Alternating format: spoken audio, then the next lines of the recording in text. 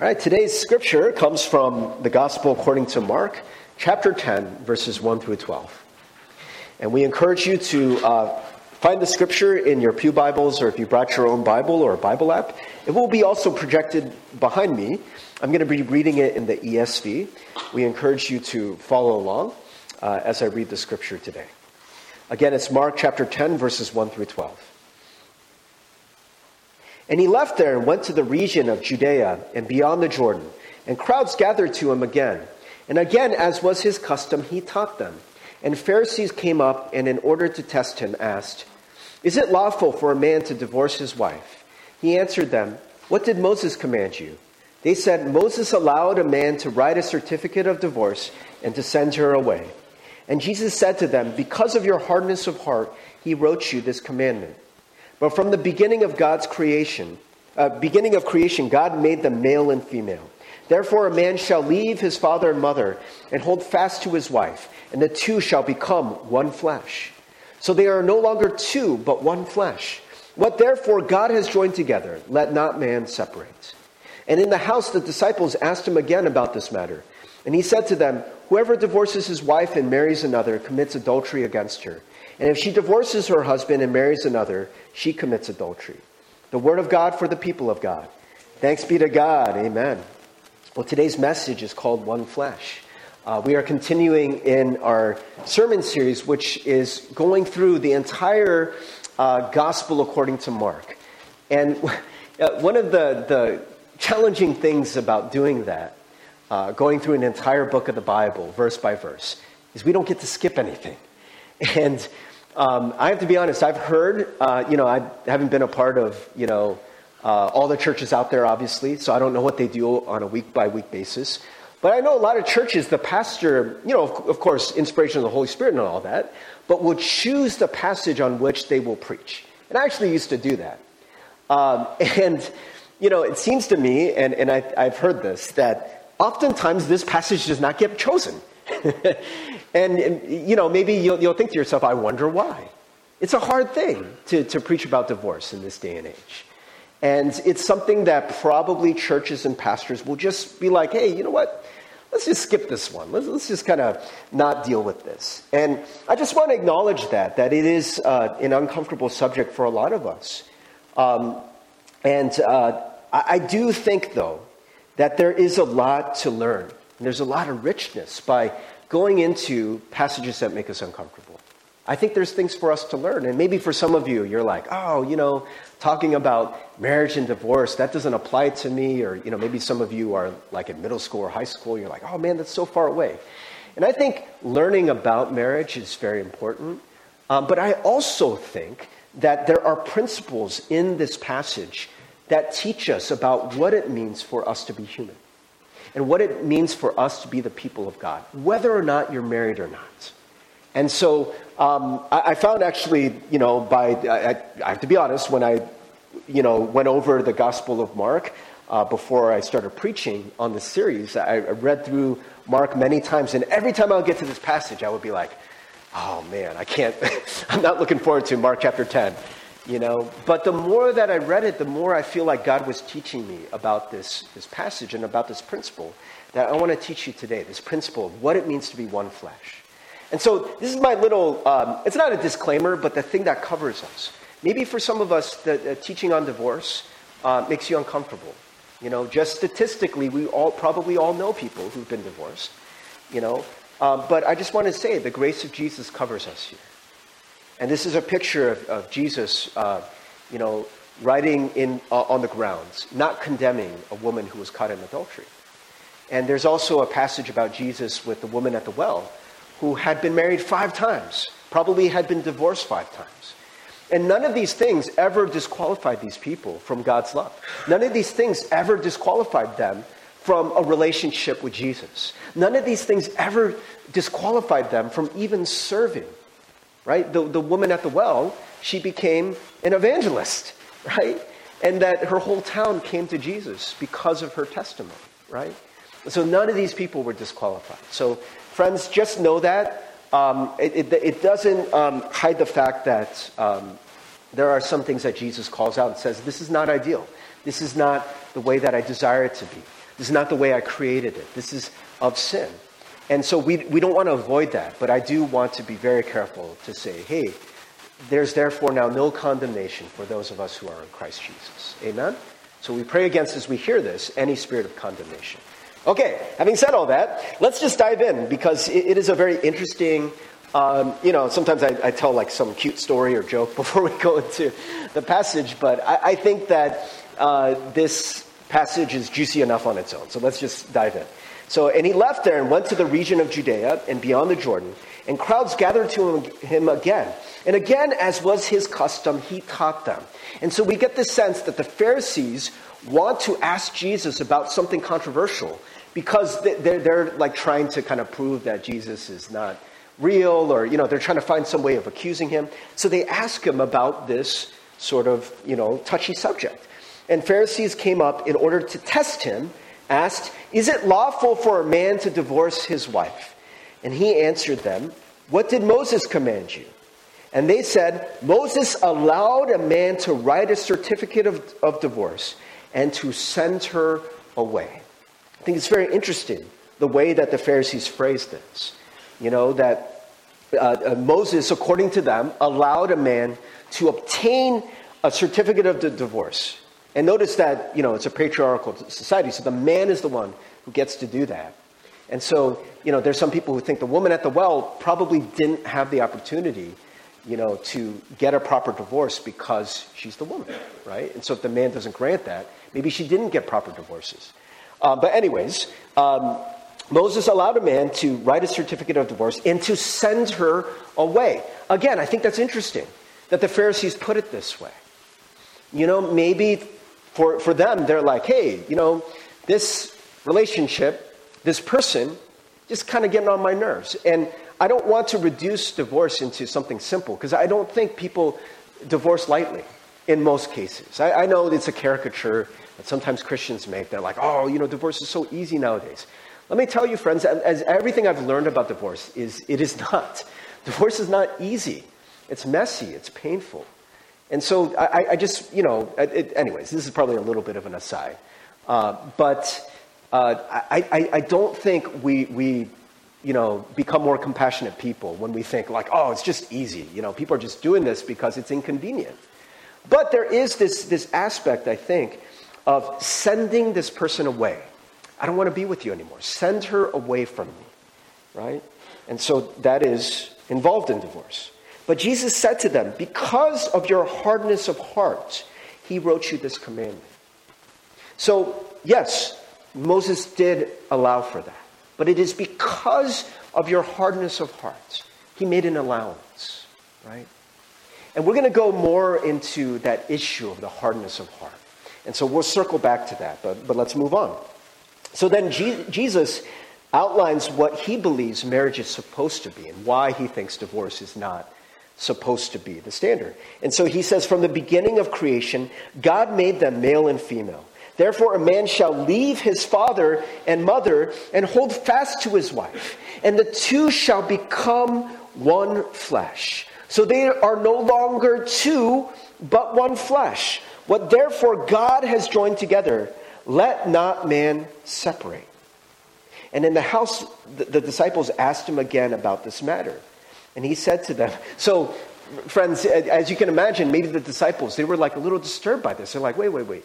Jesus, you're saying that you're not supposed to divorce, and they were having a hard time with this. So they approached Jesus in private, and they're like, Jesus, clear this up for us. Maybe they wanted Jesus to nuance it. Maybe they wanted Jesus to take it back a little bit. But Jesus doesn't do that. He actually doubles down on what he said, right? He says, whoever divorces his wife and marries another commits adultery against her. And if she divorces her husband and marries another, she commits adultery. Now, friends, we get really caught up with that last part. But why does Jesus say that? Why is divorce something that Jesus says this should not be? And the reason why is because of this biblical principle that what marriage is supposed to be is two flesh becoming one, right? They become fused together. You become one flesh, and if you are one flesh, then how can you be separated, right? So if you fully understand what the marriage union is supposed to be about, then you cannot separate it for any reason. This is what Jesus is saying. This is the argument. And Paul follows the same logic, and he uses the same passage from Genesis to talk about this. And so this is Ephesians 5, 25 through 32. Husbands, love your wives as Christ loved the church and gave himself up for her. In the same way, husbands should love their wives as their own bodies. He who loves his wife loves himself. For no one ever hated his own flesh, but nourishes and cherishes it, just as Christ does the church, because we are members of his body. Therefore, a man shall leave his father and mother and hold fast to his wife, and the two shall become one flesh. He uses the same verse, right? And so the principle is, you can't divorce a wife if she is part of your body now. You can't harm her, because if you do, that's harming yourself, right? So in the same way that we are taught to love and cherish our bodies, and most of us do, right? We sort of, when it comes to us, we're very keenly aware of things that happen to us or don't happen to us. But with another person, it's harder to do that. We don't know exactly what's going on with them, right? It's like, hey, you know what? You do you.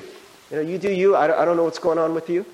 But in marriage, what's supposed to be happening is you are being fused together. Again, that principle. You are becoming one flesh. So now, what happens to me happens to you. What happens to you happens to me. And this is the principle. But friends, this is not just supposed to be about marriage. But Paul even says this. This mystery is profound, and I'm saying that it refers to Christ and the church. So again, two become one, right? You become joined together. Friends, I have to say, this principle gets misunderstood by the world all the time, right? And so there's actually a Greek myth that kind of sounds like this, but it's not quite the same.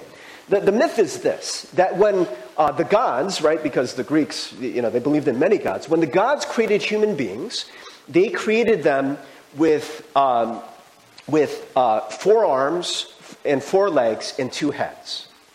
And they feared these human beings were too powerful, right? That they were just too strong, and that maybe they could overthrow the gods.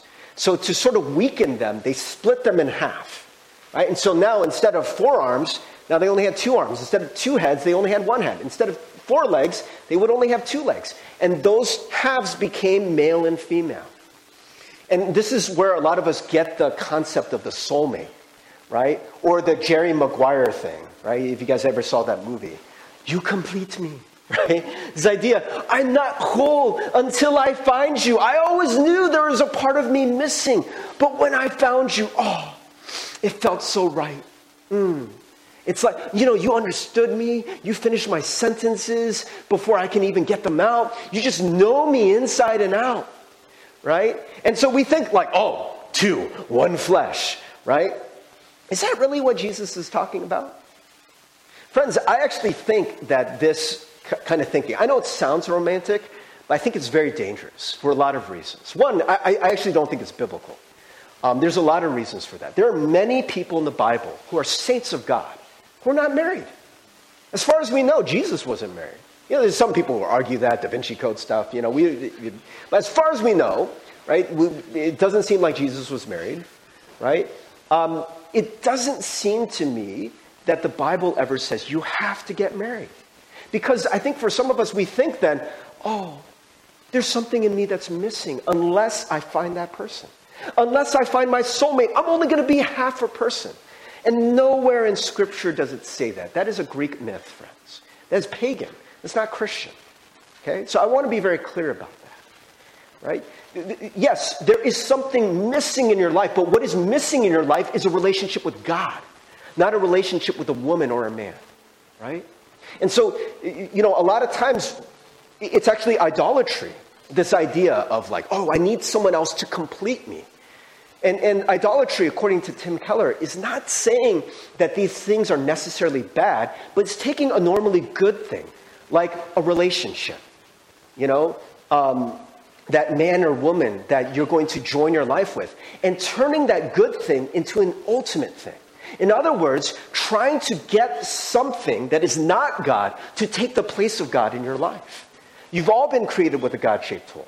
You all need God in your life. And so for some of us, we don't know how to reach that, so we reach lower. We reach to the flesh. We reach to another human being. So I wanted to be very clear about that. This idea of like, oh, I need this other person to complete me. It sounds good. It sells movie tickets, right? But it's not biblical. I just want to be very clear about that. Okay? And so then, I was thinking like, we so misunderstand what marriage is, and maybe that's part of our problem. And so I was just kind of looking through stuff, and I just started looking up like marriage vows. What do people think marriage is? Or what do people think love is? And so I found, somebody, they got some pretty picture and they put text on it, as people do. They make these memes. And someone wrote this. And friends, I want you to think critically. Is this true? Love is not about sex, going on fancy dates, or showing off. It's about being with a person who makes you happy in a way nobody else can. Is it really though? I agree with the first part. Love is definitely not those things, right? It's not sex. It's not going on dates, right? We know that, okay? I mean, yeah, that's pretty clear. But is it the second part? And by the way, friends, I mean, you can kind of tell this wasn't maybe the best thought out thing.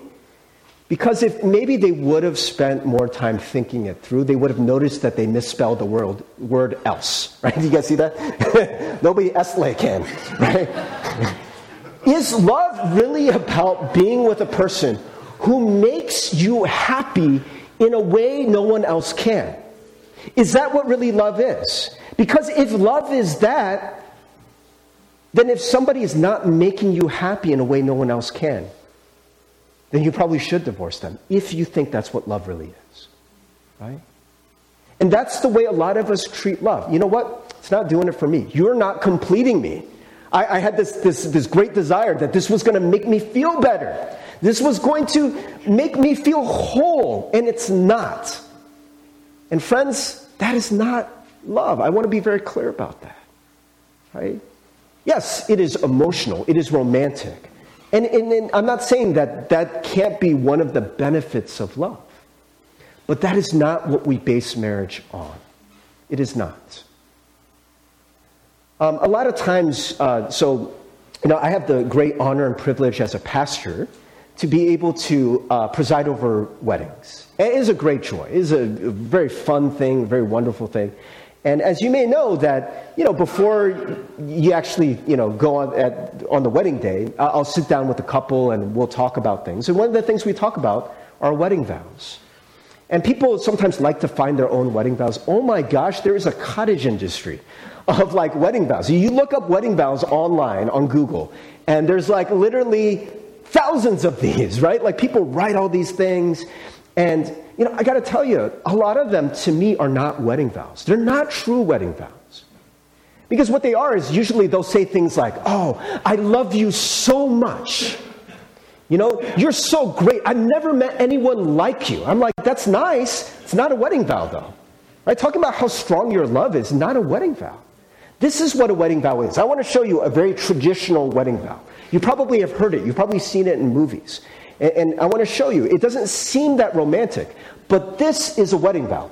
In the name of God, I, so-and-so, take you, so-and-so, to be my husband or wife, to have and to hold from this day forward, for better, for worse, for richer, for poorer, in sickness and in health, to love and to cherish until we are parted by death. This is my solemn vow. And I always tell people, you don't have to use the traditional vows. I think the traditional vows work just fine. If you want to say stuff about how strong your love is, or from the day I met you, I just knew. I mean, you can say all those things, but let's be clear, that's not a wedding vow, okay? A wedding vow is this. It is a promise to love and be married with that person no matter what, until one of you dies. That is a wedding vow. It is a promise, right? You are saying our lives are now joined together, and no matter what, we will not separate. Now, I do want to say a little disclaimer.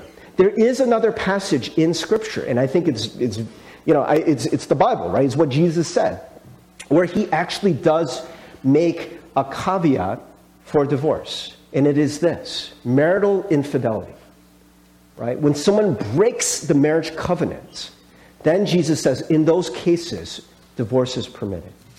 And I actually think it doesn't just apply to, this is just my opinion, but I think it doesn't just apply to moments where people sexually cheat on the other person, but I think it also applies to abuse.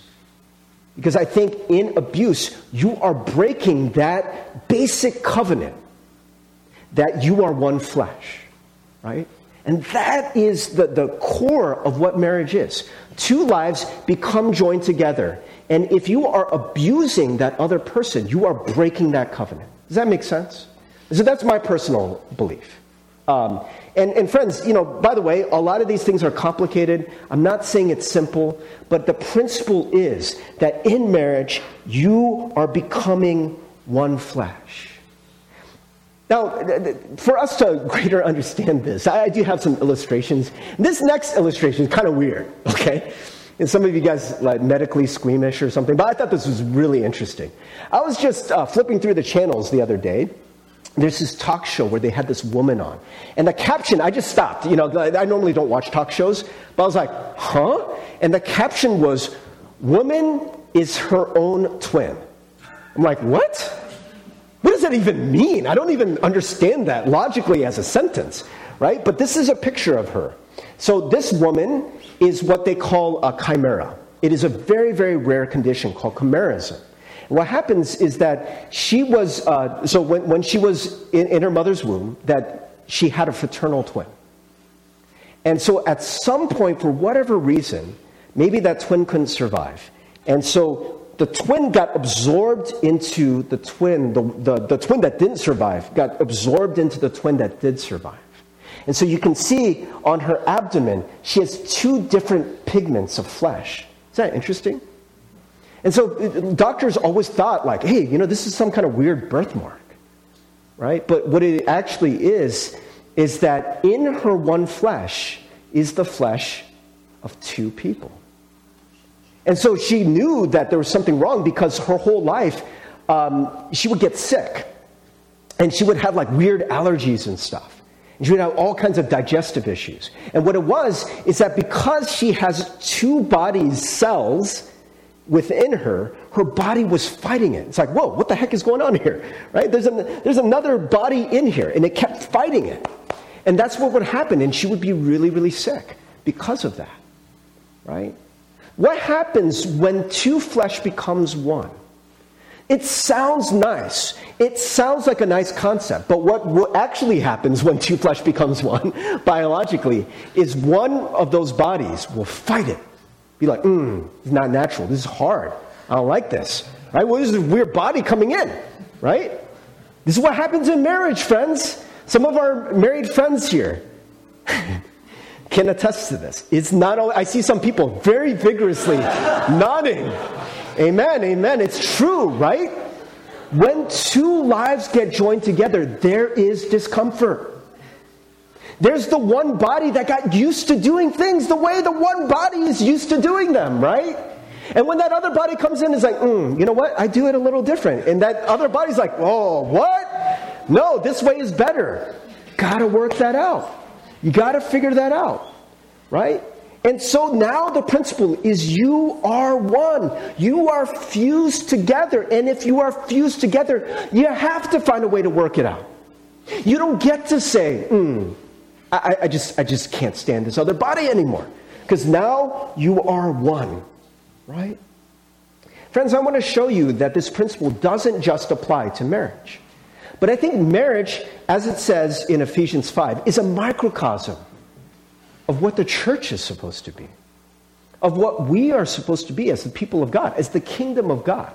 Right? So this is Mark chapter 12, and so we're actually going to go over this in a probably a few weeks or months as we get to it, because it is in Mark, and we're going to go through the entire book of Mark. But so Jesus was answering a teacher of the law who's asking, what is the most important commandment? And so he says, the most important is, hear, O Israel, the Lord our God, the Lord is one. It's very interesting.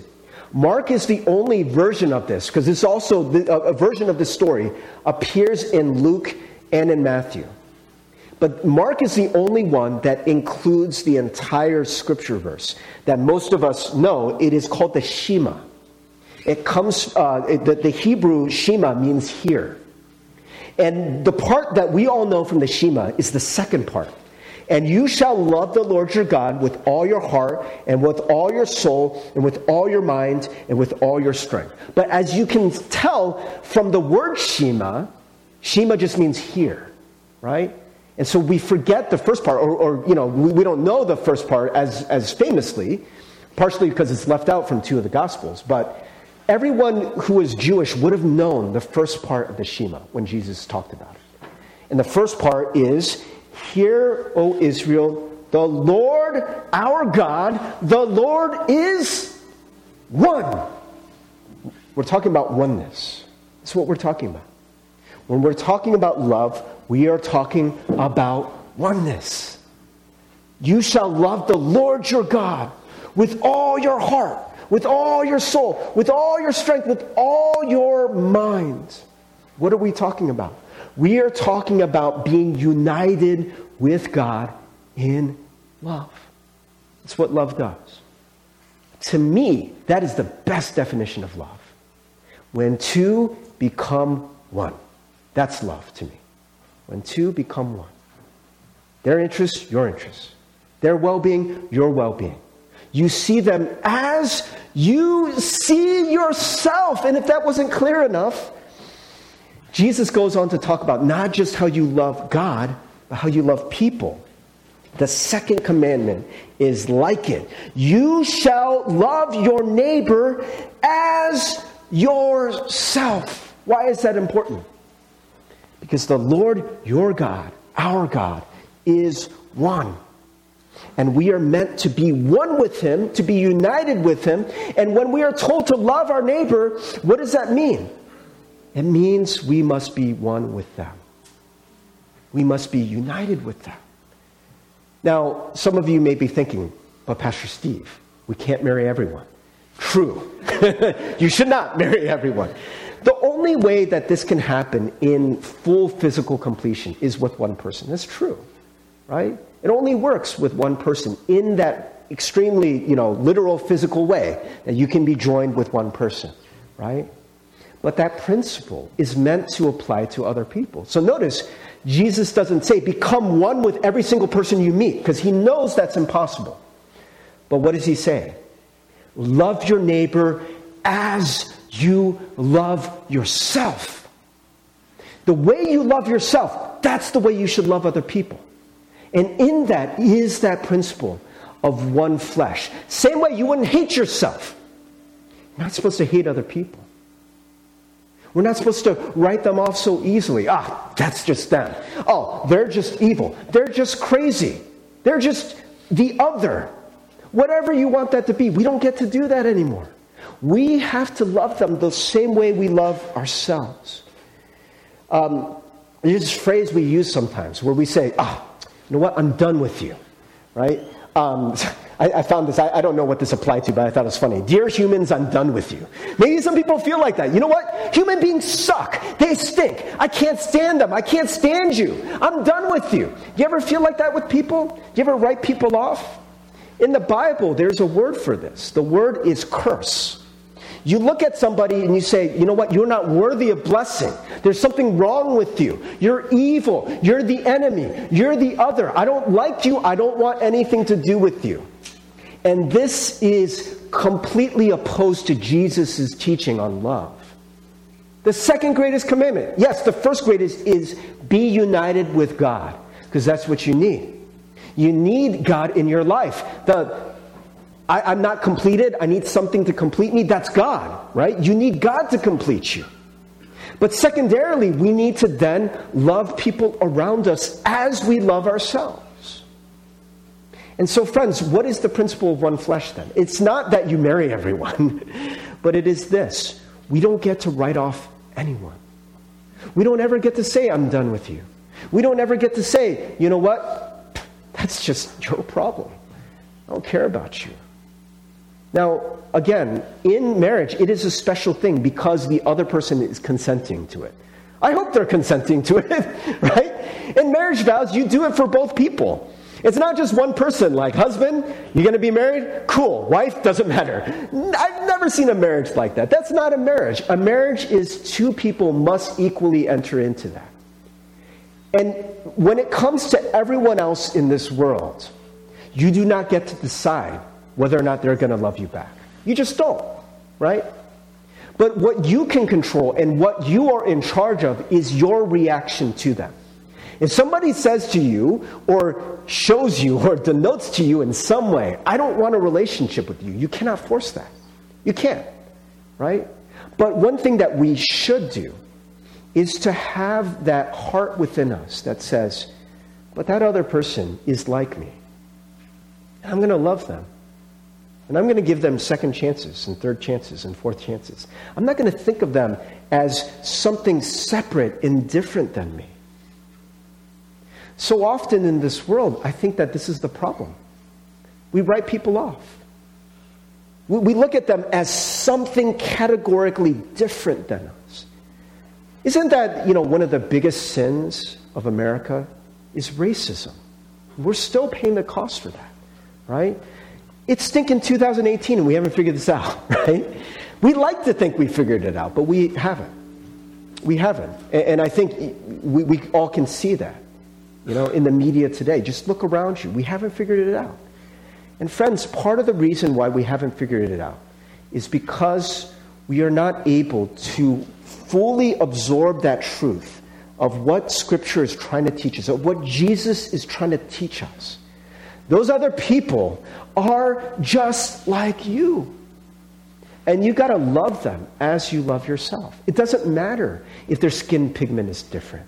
It doesn't matter if they grew up in a different place. Yes, culture can definitely explain differences in behavior.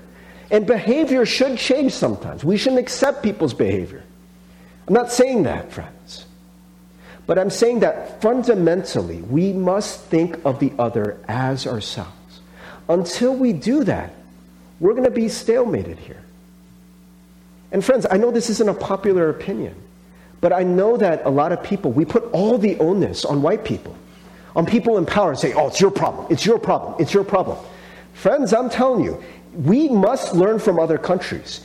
Every other country that has done this sort of thing, that has vilified and demonized those in power, what ends up happening? When the minority, or when the person not in power becomes in power, they start oppressing them in the same way. Every country does it. Look at Rwanda. Oh my gosh. Their people tore each other apart. Why? Because the people who were oppressed got in power. And they started killing the people who were once in power. And they felt completely justified doing it. Friends, we cannot vilify even people who are at fault. We must figure out a way to see them as ourselves.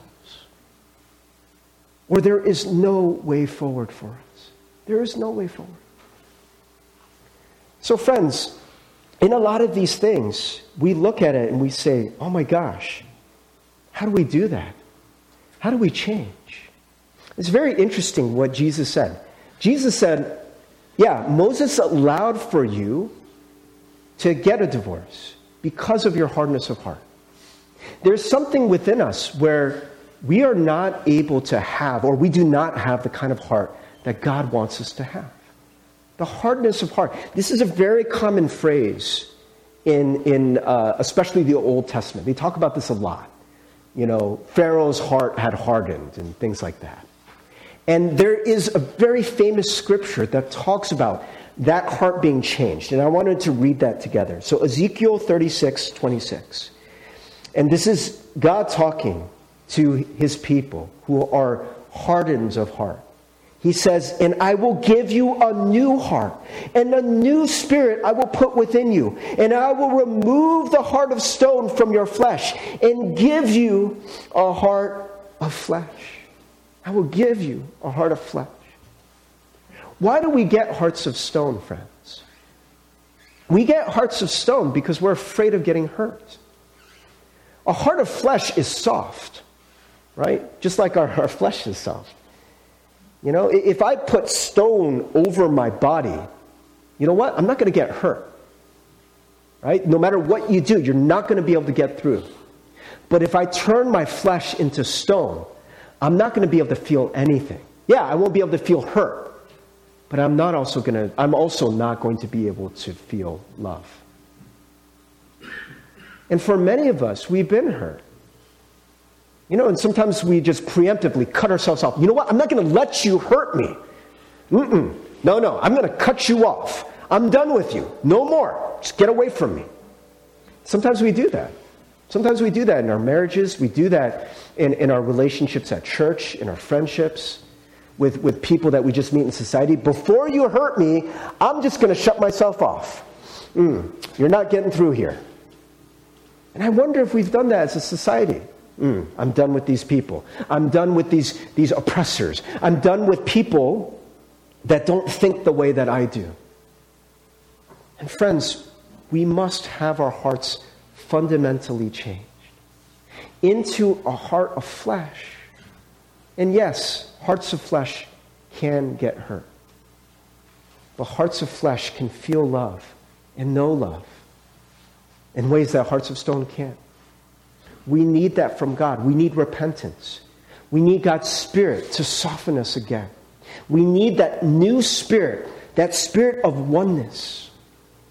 And friends, one of the ways that we get that is by understanding the gospel truth of what Jesus has done for us. Remember the way that Ephesians 5 talks about marriage. What is the corollary that they use? What is the thing that they are comparing the love between the husband and wife to? The love between Jesus and his church.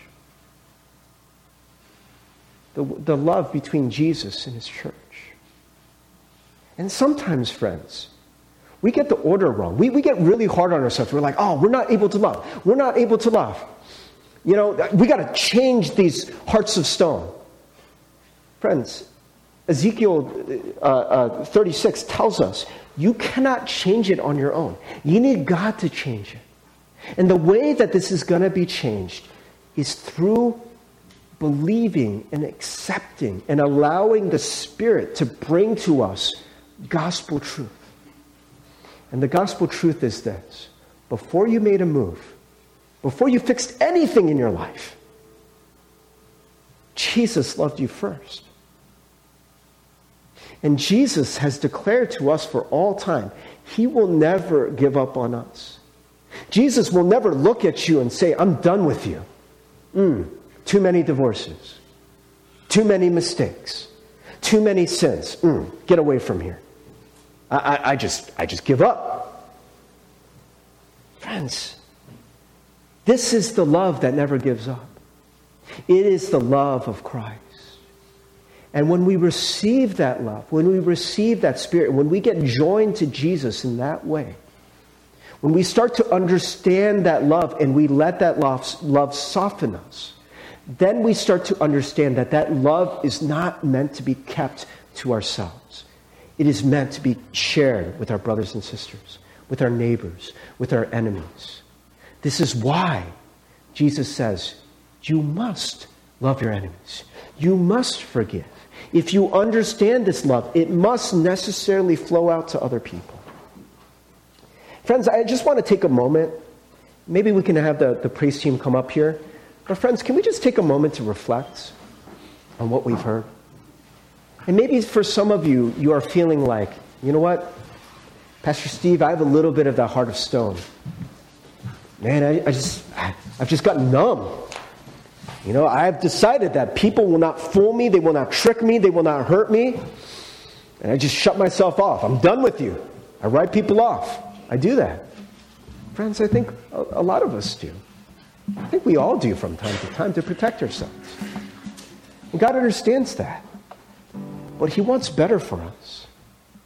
He wants us to fully understand his love.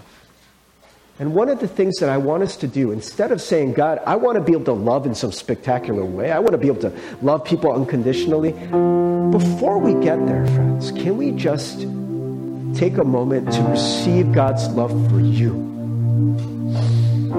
So friends, wherever you're at, no matter what mistake you've made, how hardened or stubborn you've been in your love, can you just receive that truth right now? Not because of anything you have done, not because you are so good, but because God is love in his very nature. He gave his Son to suffer and die for you on a cross. That love was so strong, not even death could overcome it. He rose in 3 days, brothers and sisters. But that love is not meant for us to just understand in one moment. Maybe you did understand that at one time. But we have misunderstood, thinking, I just needed to know that intellectually. But I need that love now. I need to know in every fiber of my being that wonderful truth. And not just to know it and analyze it and to think about it in this very judgmental, critiquey way, but to just receive that truth of God, of Jesus singing over you. I love you. I love you. I will never give up on you. I will never give up on you. I will never divorce you. I will never abandon you. There's no way that I will ever say to you, I'm done with you. I will love you forever and ever and ever. If you would just let me, if you just let me in. Friends, let's receive that. Let's just take a moment. Receive that truth. Don't overthink it. Just let it seep in. Just rest in that. Friends, maybe you've used your mind, that critiquing spirit, as a way of hardening your heart.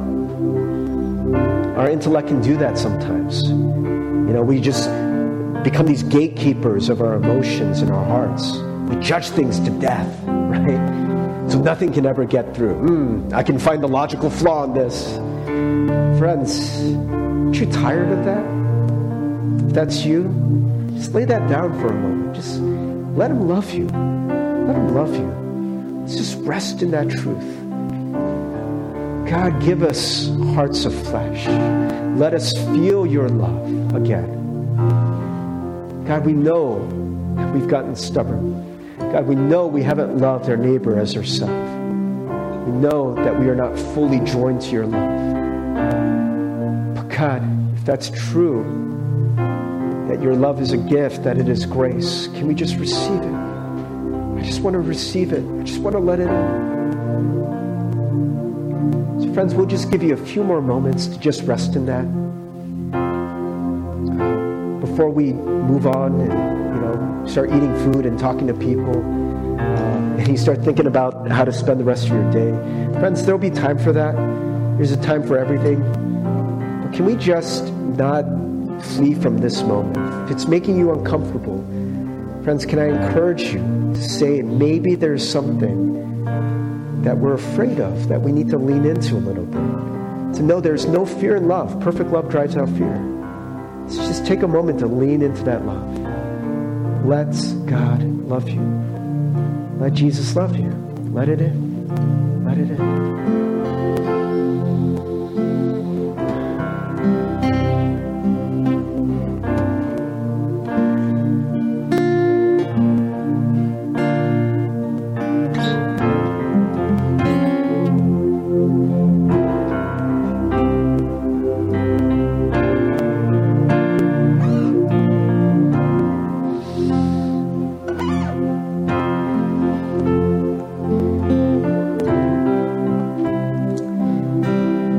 We pray that you will give us hearts of flesh where we once had hearts of stone. We pray, God, that we can receive that incredible, just completely incomprehensible gift of the love of Christ. We don't deserve it. We don't deserve you forever pursuing us, forever saying that you will never divorce us or abandon us or let us go. God, we pray that we can come to understand and receive that love, so we also may love others as we love ourselves. Thank you, God. In Jesus' name we pray. Amen.